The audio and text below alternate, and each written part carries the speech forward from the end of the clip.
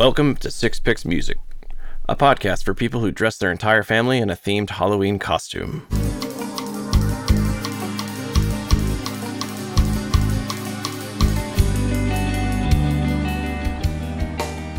Welcome back, listener, and to all of listeners' friends joining us for the first time. This is Six Picks Music, where we talk about 6 songs centered on a theme. I'm Dave, and as always, I'm joined by Jeffro.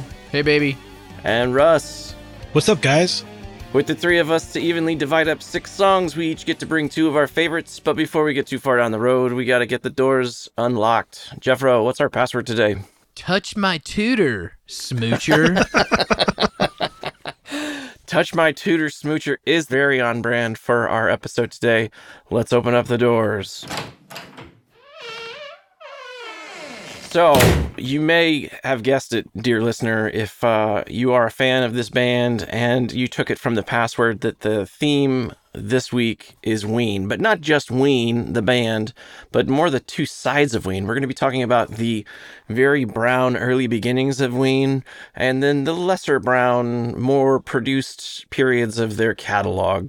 Why don't you define brown for those who don't know? Oh, Jesus Christ. Who doesn't know already? There's a poopy version and a post-poopy version of Ween. That's what brown means. You know what I think? I think Russ is a little concerned that we are focused on a specific band that we all do like, but we don't want the show to be too niche. So check it out.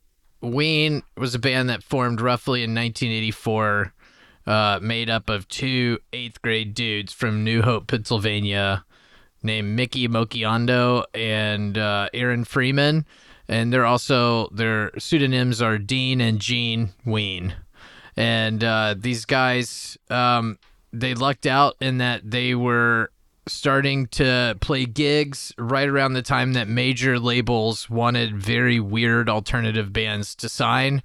And they were happy to provide weird alternative shit. And so their first stuff is a celebration of oddness, and then they become like a proper band. So we have 2 different eras of Ween. One that's kind of punk as fuck and weird and strange, and another one that's like writing really good songs. And so that's what we're going to talk about today: the crazy, weird Ween and the band. The more accessible band, Ween.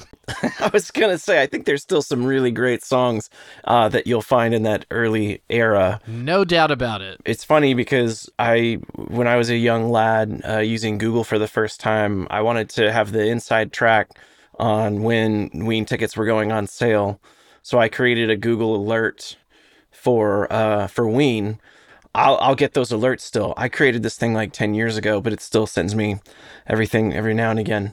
But it's funny because this last fall, I got an alert for Ween in Austin, and I was like, oh shit, they're coming to Austin. And I clicked on it, and it was a Halloween link about some bullshit that was like Halloween. And speaking of disappointing Halloweens, I've got the gold this week. So it's 1986, and my dad has taken a job in Dallas, Texas, and I was born in Amarillo in the morning, like the song. Amarillo by morning. Yeah, that's the one. From San Antonio. And everything that I've got. And it's right. just what I got on. So we're gonna fly to visit my dad and look for a house and eventually move. And it's Halloween. And my aunt, she works in one of the logistics departments at Southwest headquarters. And my mom's like, well, we're flying on Halloween. Do people dress up? And Aunt Judy said, yeah, everybody dresses up. We're all dressed up. They should totally dress up. And so my mom has this plan that she's going to dress us up as we fly from Amarillo to Dallas. And this was in the era where my mom sewed all of our costumes. She created them herself. And it just so happened that our next door neighbor had recently passed away, and she was a cancer patient who was in chemotherapy. And so when she died and her son was clearing out her house, he had this big box of wigs that, he brought over to the house and said to my mom, "Do y'all want these wigs?" And of course my mom's like, "Of course we want these wigs. The boys will wear them and it'll be..." I can't believe where this is headed. I can't believe this. "It'll be an adventure. They'll dress up and they'll do all kinds of stuff." So it's just a collection of cancer wigs then, huh? That we're now wearing as like 8 and 6-year-olds. And so my mom's looking at this box of wigs. She's looking at her sewing machine, and she's like, "I know. We'll make clown costumes. We'll be clowns. We'll be a family of clowns." I know what we'll do. So, we'll make skin costumes, and it'll be Silence of the Lambs, guys. Anyways, she sews the shit out of 4 clown costumes that she, myself, and my 2 brothers all wear to the airport with our fucking suitcases and backpacks to get on the plane. And we're all just like looking at her saying, "Mom, really? Are we going to really do this?" And she's like, yeah. Aunt Judy said everybody dresses up. It's a whole thing. There'll be candy everywhere. Like, we'll go and it'll be fun. All right. So we go to the airport and we pull up and we park and we walk in with all of our shit. And there's nobody in a costume. Not a one person. Of course there's not. And they look at my mom's ID and they look at her clown face and they look at us and our clown faces and they say, "All right, cool, go on in," and just let us on the plane. And sure as shit, not a one person on the flight was wearing a fucking costume. We get there, my little brother is crying, I'm so fucking mad, and she's like, "Well, I don't know what to tell you. Aunt Judy said everybody dresses up, and so I thought it would be fun." Aunt Judy's a fucking liar. Well, so we get in the car, we get the rental, and then we drive over to headquarters where Aunt Judy actually works, and we walk in the door, and everybody's in a fucking costume. Everybody at the office is, but nobody in the fucking airport is. The office. Ugh. God. Were you guys cool at the office, or were they like, ugh? No. Well, they were like, "Oh, cute, you guys are in a costume." And we were all so fucking angry that it didn't matter. They gave us a little bit of candy, and then like that was how I met the city of Dallas, where we would eventually move, and I would spend, the formative years of my life through 2nd grade to high school. Cancer clowns.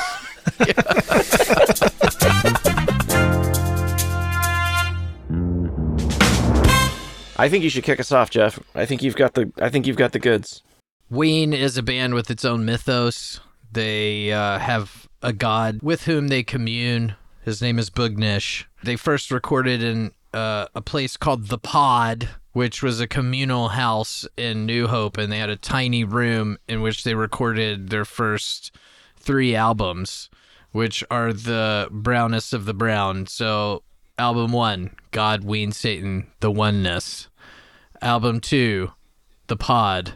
Album 3, Pure Guava. And so the picks for today, you guys nailed The Pod. You're all over The Pod. No, we each have a different album. Apologies. Yes, I should have refamiliarized myself with your picks right before this. He's a real big fan, listener. He's a real big fan. Oh, don't even do this. I am a big fan. So I needed to round it out with one from the 3rd album, which is Pure Guava. And the song that I chose is Big Jilm. Big Jilm!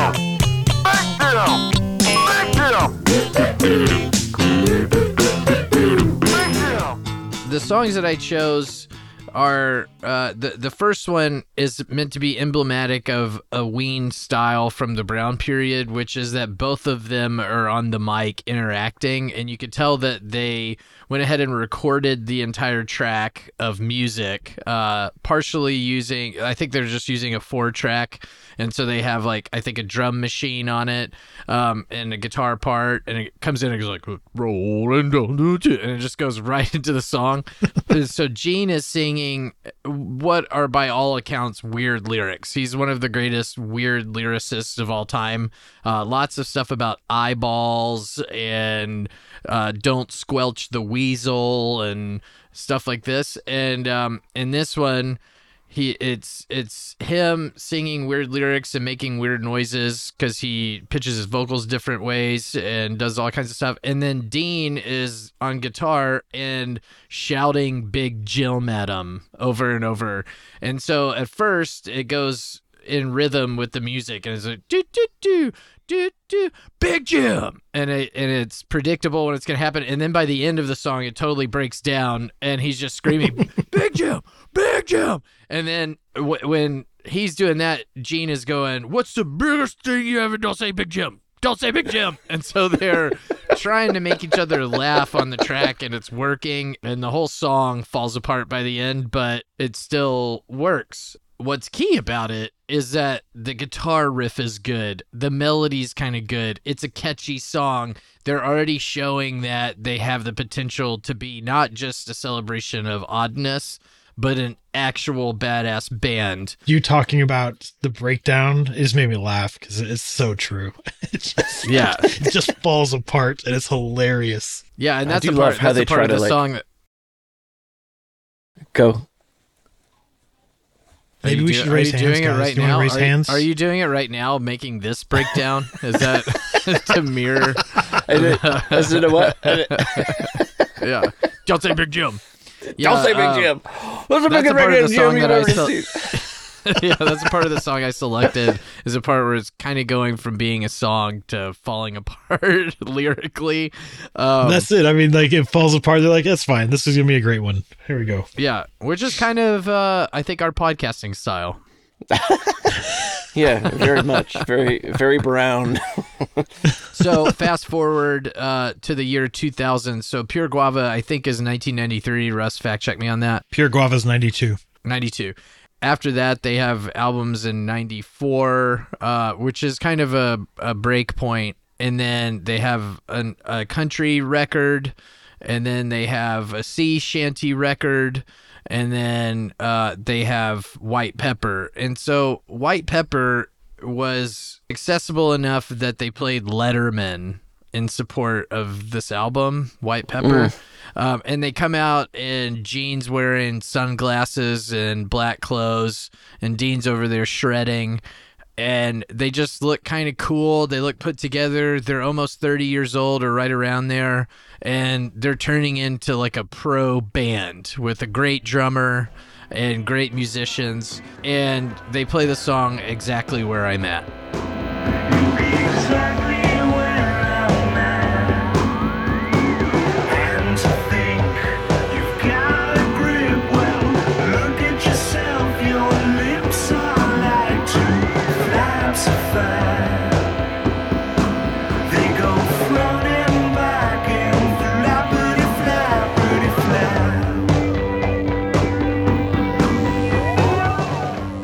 Exactly Where I'm At is a song that I think marks this shift to just excellent songwriting and musicianship, and also songs that can take you to that magical rock kingdom that we all try to travel to. Gene in the lyrics, he's letting you in to the fact that he's hidden in the past behind the abstract. He says, I may fall back on the abstract. It'd be exactly where I'm at. And he's saying that before I was being silly, I was being playful, I was misdirecting people, but I am a serious person sometimes, and I have serious ideas, and some of those in the future might be on display. So this is a song that it's the lead on White Pepper, and it's marking a shift in the kind of music that they're gonna play. I love this song too. One of the things that I think is great about not just this song but this album, I always heard that White Pepper was kind of like an amalgamation of their influence of trying to do like a White album and a Sgt. Pepper album combined. I think the way it went was they turned the album in without a title, and someone said, "This is like your White album," or "No, maybe it's more like your Sgt. Pepper album." And they said, "White Pepper. Okay, cool. We're doing it." Like, in true Ween style, just do whatever you want. Yeah, fucking A, right? But like, just the beginning verse or whatnot is the vocal is back, and it's kind of like in a different, it's filtered in a different way. And then when he comes in with the I'm all staged. Yeah, when he's like, I'm staged, and it's like, and then it's presentation, and then it's like up front and loud and big, just like the new record is, and all just, I don't know. I thought that was an interesting touch. And he still does really strange stuff with the lyrics at the beginning. He said, "And to think you've got a grip. Well, look at yourself. Your lips are like two flaps of fat. They go front and back and flappity, flappity, flap." But it's going to this like beautiful intro music, and then it hits. I'm all stage. It's all an act. It's so good, dude. So good. I think it's time now for somebody else to hit us with some Brown. Yeah, no, I'll go next. One of the things I really love about the Brown sound is that it's it's not always the first place that new Ween fans start. There's so many people that have been day one diehards or whatnot, but I didn't get to do that. So I had to come back to the catalog as we went through and saw songs at shows, and that's one of the reasons why I love this song, is just because I've seen them play this song a number of different times, and that is off of the pod. And that's Demon Sweat.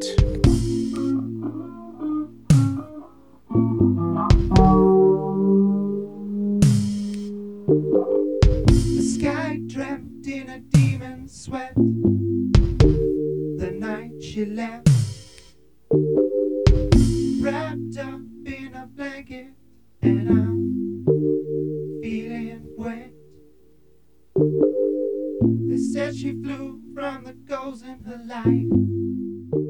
And so this song is interesting because it's just over 4 minutes long, and it's only half of it has any kind of lyrics, and so it's sort of the very early glimpses into the fact that this band can really fucking just jam. Wasn't the pod written or maybe recorded when they both had mono? Well, there's a story there too, but I think they recorded the record from January to October. Like, they spent literally 10 months recording the record that ultimately ended up being 23 tracks.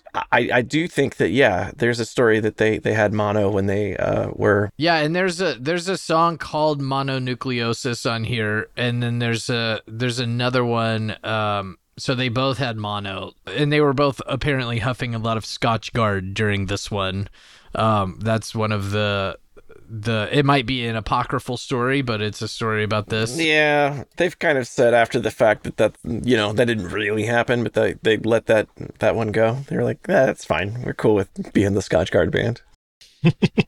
Yeah, so I think that they were falling in love with people. They probably did have mono. There's a lot about sweat and tasting the waste on this record, and they were also eating a bunch of pork roll, egg, and cheeses. And so there's a song that's called Pork Roll, Egg, and Cheese. Another one called She Fucks Me. That's about pork roll, egg, and cheese, and then also somebody fucking him. So it's pretty out there. I see this song as about, you can get real deep on the analytics of it, but it is about, I think, either a lover or a loved one leaving and just coming to terms with that new isolation, and then the sweat is either just kind of that loneliness, or maybe that side effect of addiction or who knows. Like they were probably like 20 years old and just making up words, but it doesn't really matter because you get halfway through the song and then fucking Diener just rips into a guitar solo that will melt your fucking brain regardless of whether or not you've had any kind of substance in your body. I like it in bands when you listen to some of their earlier stuff and you can hear what they will become, and you can hear 100%. like the unleashing of their potential. And this is one of those songs, like, not only is he writing great lyrics, I mean, it's like, the wind flows and it's blowing cold and I'm still here, gripping onto what's not around. Now it's also clear to me now. Gripping onto what's not around, that's some good stuff. And then you get the face melter from Diener, and so it's just this like No, you're song right. that's got all the stuff. So it's like it goes from that kind of really intense lyric to ending with boop boop doo doo boop doo doo doo doo doo doo. And they're just kind of like bluesy scatting through it. I read that this they say this is their Phil Collins song, and it has a very face value awesome. kind of application to it. And, That's funny. So yeah, I think it's Brown because it rips into that space where it becomes this jammer of a track. We're really new to the podcast world and certainly open to any sponsorships that are coming our way. And we've got one that I think we met with earlier today, and I'm pretty excited about it. It's a local cidery company here in Texas. Really good guys. We had a really nice lunch with the two brothers, John and Anthony Dickin, and their company is Dickin Cider. So we are really happy to bring Dickin Cider on board as our first beverage sponsor of the pod. So welcome aboard. It's delicious. It's crisp. It's something that you can have every day. It's not habit forming, perfectly fine to have a Dickin Cider every day. After a long day at work, there's nothing better. If you're stressed out, try a Dickin Cider. On your birthday, it's the day of the year that you better get a Dickin Cider. If you got great expectations, settle for nothing less than a Dickin Cider. Thank you, Dickin Cider, for your sponsorship. And the next segment is potentially brought to you by Dickin Cider. Support local ciders, guys. All right, so I'm going to jump from my very, very early brown into my kind of still pretty brown, but not so brown from a production value, going to the Mollusk, and the track is Mutilated Lips. Mutilated lips give a kiss on the wrist of the worm-like tips of tentacles expanding in my mind. I'm fine accepting only fresh brine. You can get another drop of this, yeah you wish. Mutilated lips give a kiss on the wrist of the worm-like tips of tentacles expanding in my mind. I'm fine accepting only fresh brine. You can get another drop of this, yeah you wish. Now, this song is one of the most wild tracks that I think I've ever heard. I think the acoustic guitar in it is playing chords that just sound so incredibly weird and so beautiful at the same time.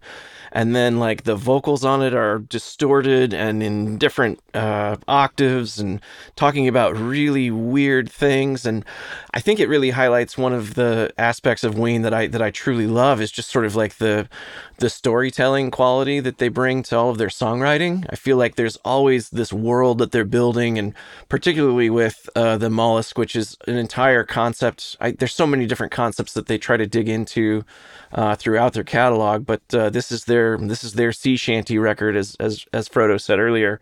But yeah, everything is about the ocean.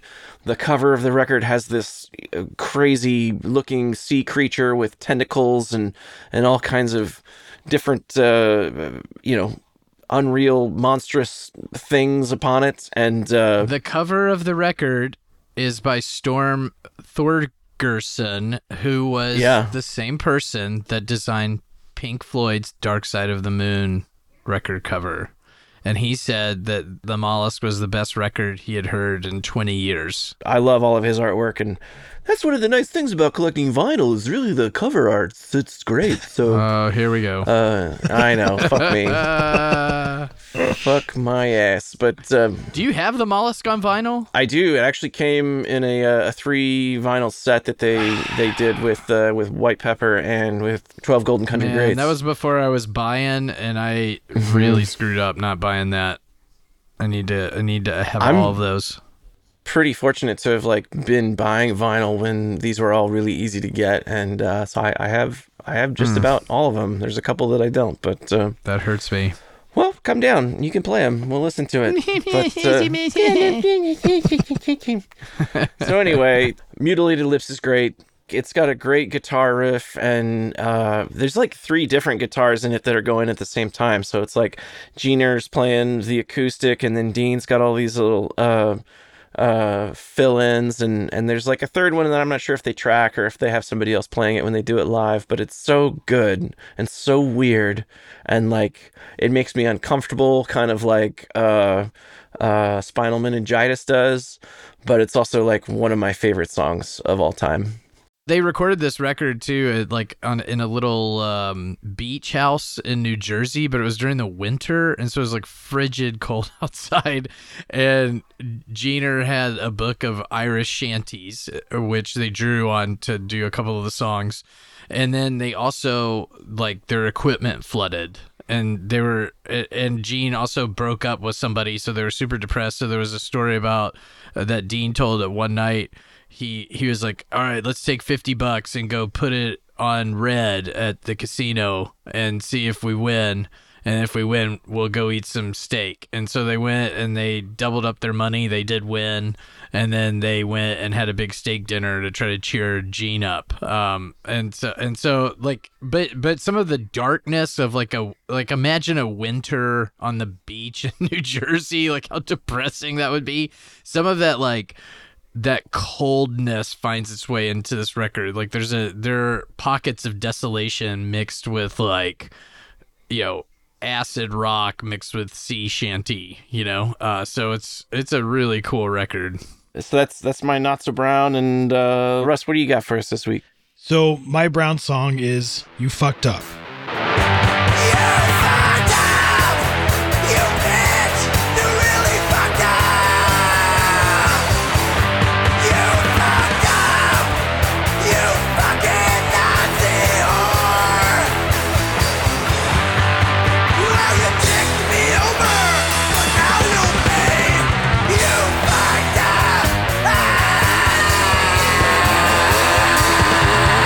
You Fucked Up is the inaugural Ween song. It's the first song off the first album called God, Ween, Satan, the Oneness. Though, so suddenly now Russ cares about debut singles. Like this is, he cares about the rules all of a sudden, even though it doesn't apply. Finally, I got the rules, guys. I figured it out. I did it. It took him 4 episodes. He's so harmed by his failure, and so I think they wrote this song when they were 16. So. Right. And it shows. This one for sure it shows. It's it's a brief 1:37, though most songs are on that record. But it's just this unhinged overreaction to a girl breaking Jeaner's heart by doing something, but we don't know what, right? It doesn't even matter. He's just freaking out and just losing it. Almost like what Jeff was saying, how the song breaks down. He like stutters over the words or stumbles over them as he's like what people get when they're so angry. It's like my favorite part of the song. Yeah, he says, you fucked up, you sloppy little shit, bitch, or whatever. He just like, I can't even figure out what words he wanted to use. Right, it's hilarious. And he calls her her a Nazi bitch. Hey, you fucking Nazi whore. Yeah, so it's like a straight up punk song, right? Yeah. And it's even got the anti-fascism in it. If you were to put that on, you're like, okay, this is a definite punk album. But then it just goes to Tick right after it, and you're like, whoa, what are we in for? So Oh, Tick is so good too. But yeah, again, I think this is one of the things that's really fantastic is that there's this narrative storytelling aspect to the world building that they've used in their songwriting form. It's like you want to know, like, what did she do? Like, what happened? Like, what's going on? Who is she? What's her name? It's like there's all of this stuff that in a very quick minute 30 they've created a space that feels very real and very. But on the same record, and we don't know if any of this is about things that actually happened or if they're just Sure.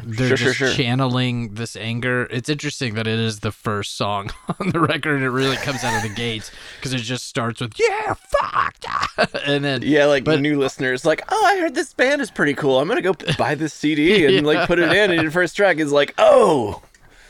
Maybe I you shouldn't can definitely have. tell it's like a time and a place. This is the late '80s.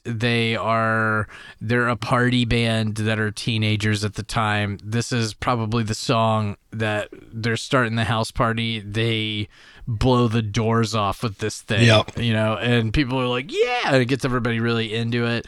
And then, on the same record, you have Don't Laugh, I Love You, which is a real sweet little song about loving somebody. And then there's Birthday Boy, which is pondering, it's about aging, sort of, and your relationship to your parents. And so there's like a lot of sweet stuff on this record, too. It's not all misogynistic, Right. Which has been a concern for them because they're so unfiltered that at times... they've recorded things that probably now they would think twice about, but they were growing up. They were children when they made this. Well, I mean, I remember hearing that song when I was younger, right? And I was like, yeah, like I know exactly how you feel. Mm-hmm. Yeah. Listening to it again, in depth in the last week or so, I was like, old me is like, Jesus, man, pull yourself together. Yeah, this is control too much. yourself. This is very aggressive.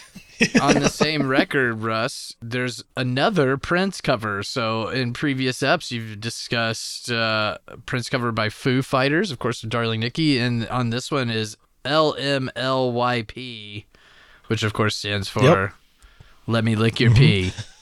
And not penis. But yeah, PUSS. Poussoir. Yes. Poussoir is nice. That's actually, I like the French.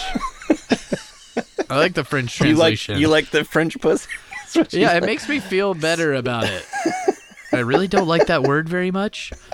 So I always try to fill it in with like puss in boots or something stupid like that. The Europhile Jeffro loves poussoir. I know. Poussoir. Yeah, well, fucking A. Take us not so brown. Yeah, the post Brown, I went off of Quebec, 2003, the ending track, which was If You Could Save Yourself, in parentheses, you'd save us all. If you could save yourself, you'd save us all. Is that what you called me for? Is that why you're knocking on my door? The time I spent working myself to death, thought that's what you wanted. This song is, the first time I heard Quebec was with Jason. He bought this album and used to play it all the time. Wasn't it stuck in the CD player of his car for Yeah, it like got 8 stuck in years? And that was the only thing that you could listen to when you rode with That him? one song? No, Quebec. No, the album. The record. There are worse things. 100%. Anyway, so the first time I heard this song, I just loved it. It's it's a song about a relationship ending, probably about Gina's divorce, because that was going through the recording of Quebec. Probably depression and probably drug use, right? Probably all those things are kind of intertwined here. Yeah. It's interesting to me. The reason I picked both of these songs was in the first song, it is a straight blame song. You did this. It's all your fault. And on this one, it kind of turns the lens back on himself a little bit. I've always thought the song was more of a conversation, and I was curious. I went looking to see if anyone else thought this, and they didn't. So probably you guys are going to make fun of me and call me stupid, because I probably am. But I'm going to go ahead and tell you the way that I feel like this song plays out. Yeah. We can, discuss or whatever.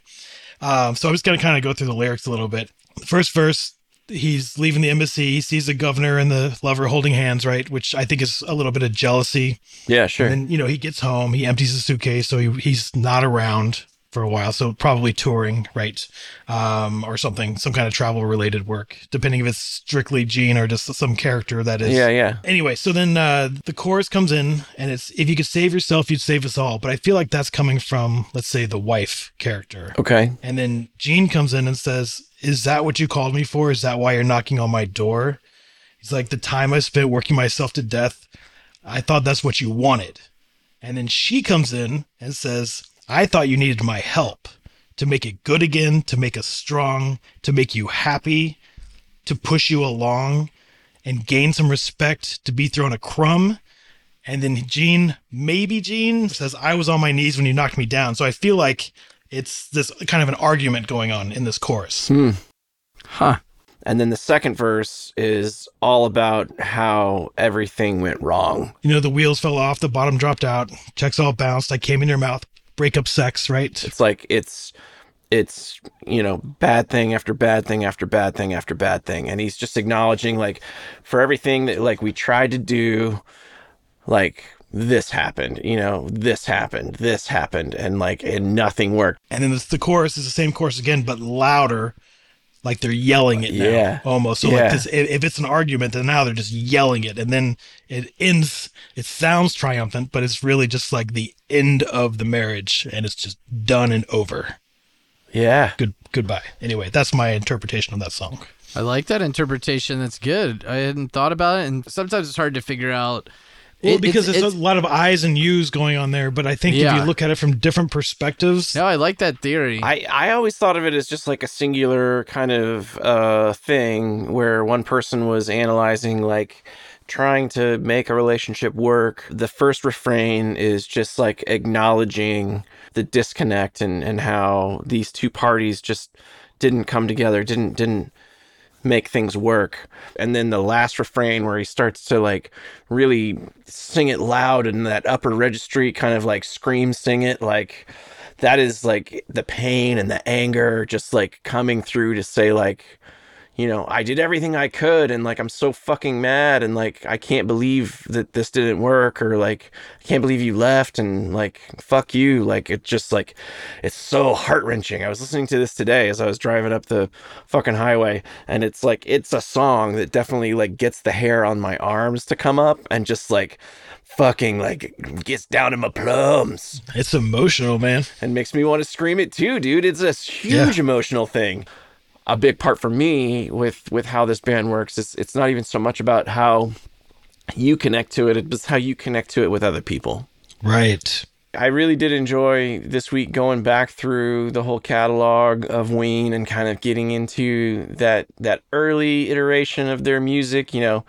That's one of the nice things about it. Sucks that they're not doing any new music, but one of the nice things about it is you can spend that time going back, doing history work, digging into the catalog, and find out what your new favorite track might be. So the next time you're at a show, you won't be looking around at everyone else singing the Stallion Suite. Ween, if you're listening, I know you are. You're gonna make another record. So just go ahead and do it. Stop dicking around and make another record. The one I go back to all the time is the All Request Live concert that they did on the internet, and Gene intros it. He goes, "Hey, we're Ween. You didn't pay a cent, so don't fucking complain. This shit is free." and then he's just like, "All right, live on the internet." And on that All Request Live is a fantastic version of Demon Sweat. So, like, listener and listener's friend, whenever you get to this, like, go check that one out too. Yeah, it's a real drippy little slow at the beginning, and then it eases you into this face ripper guitar solo. That's pretty awesome that you use, like, the kids' vernacular these days. Drippy is really hot with the kids. So good on you, Frodo. I'm gonna keep it. Keep are it you being 20 sarcastic? present. Do kids actually say dripping a lot? 100%, yeah. What do they say it in reference to? Your style is drippy. My daughter told me that the other day. What does that mean? I don't know. I don't know what it means. Do you know who else uses drippy? Cold callers. Cold callers use drippy? They say they want to drip on people. What? I don't know what we're talking about anymore. We have devolved into Ween What are lyrics. cold callers? Well, that's going to do it for us this week at Six Picks Music. Thanks, everybody, for joining. Thank you, listener. Thank you for bringing a friend. Thank you, listener's friend, for joining us. On the next episode of Six Picks Music, we're talking about murder. Murderers in song and the murders they commit or want to commit. Murder.